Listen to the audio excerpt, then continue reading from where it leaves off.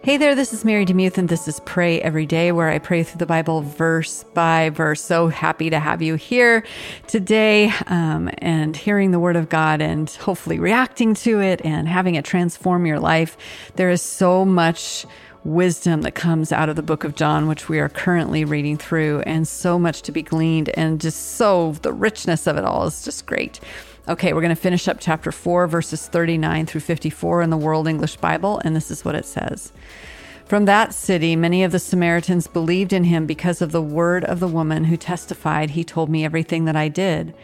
So when the Samaritans came to him, they begged him to stay with them. He stayed there 2 days. Many more believed because of his word. They said to the woman, "Now we believe, not because of your speaking, for we have heard for ourselves and know that this is indeed the Christ, the Savior of the world." After the 2 days, he went out from there and went into Galilee, for Jesus himself testified that a prophet has no honor in his own country. So when he came into Galilee, the Galileans received him, having seen all the things that he did in Jerusalem at the feast, for they also went to the feast. Jesus came therefore again to Cana of Galilee, where he made the water into wine. There was a certain nobleman whose son was sick at Capernaum.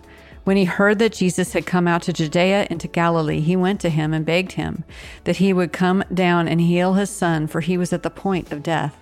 Jesus therefore said to him, "Unless you see signs and wonders, you will in no way believe." The nobleman said to him, "Sir, come down before my child dies." Jesus said to him, "Go your way, your son lives."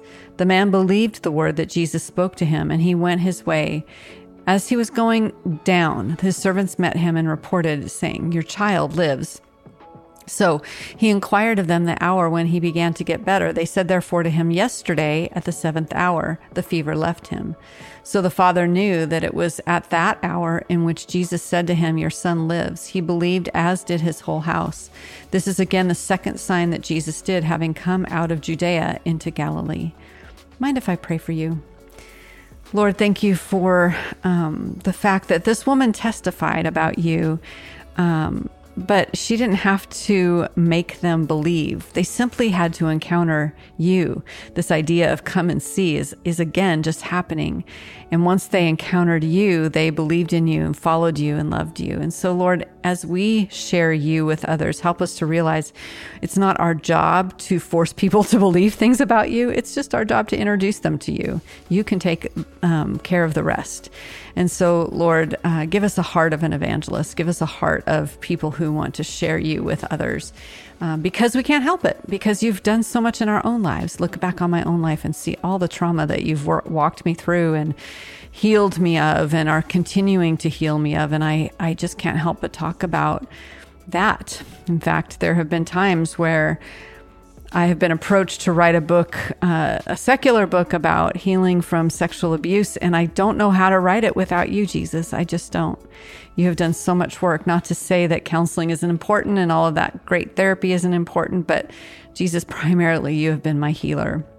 And so, Lord, I pray for my friend listening today who's just discouraged. They feel like they've been walking this healing journey for a really long time, and it just feels like they're going in circles, or they're taking steps backward and they're not moving forward. And I can so relate to that. I have been in those places where I thought it's never going to improve. I will always be saddled with these burdens. I will always be crying about this. And Lord, yet you have brought me through many things, and there's still more things to bring me through. So I pray for my friend who's in the middle of the muck, and I pray that you would shed a little pinprick of light on them and show them that they are making progress. Sometimes we just need the testimony of somebody else saying, you know, I've really seen you grow this year. That really gives us the encouragement we need to keep going on. So I pray that for my friend listening. Send someone into their life that will, at least from the outside, acknowledge that you are at work in their lives, that you have done great things, that you have done small things too, and that they can trust you. Lord, sometimes we can't perceive our own growth because we live inside of our heads, but we need someone on the outside to perceive it for us. So Lord, I pray for that, but I also just pray for an intimacy to happen in those slogging through the healing seasons. Lord, that you would show yourself close and near to my friend who struggles. I pray this in your beautiful, powerful, lovely name, Jesus. Amen. Thanks so much for listening to Pray Every Day. If you feel led to help support the podcast, you can go to Pray Every Day. No, you can go to patreon.com/prayeveryday. And there's several different levels that you can support the podcast at. Thanks to all of you who do so. And thanks for all of you who pray for the show.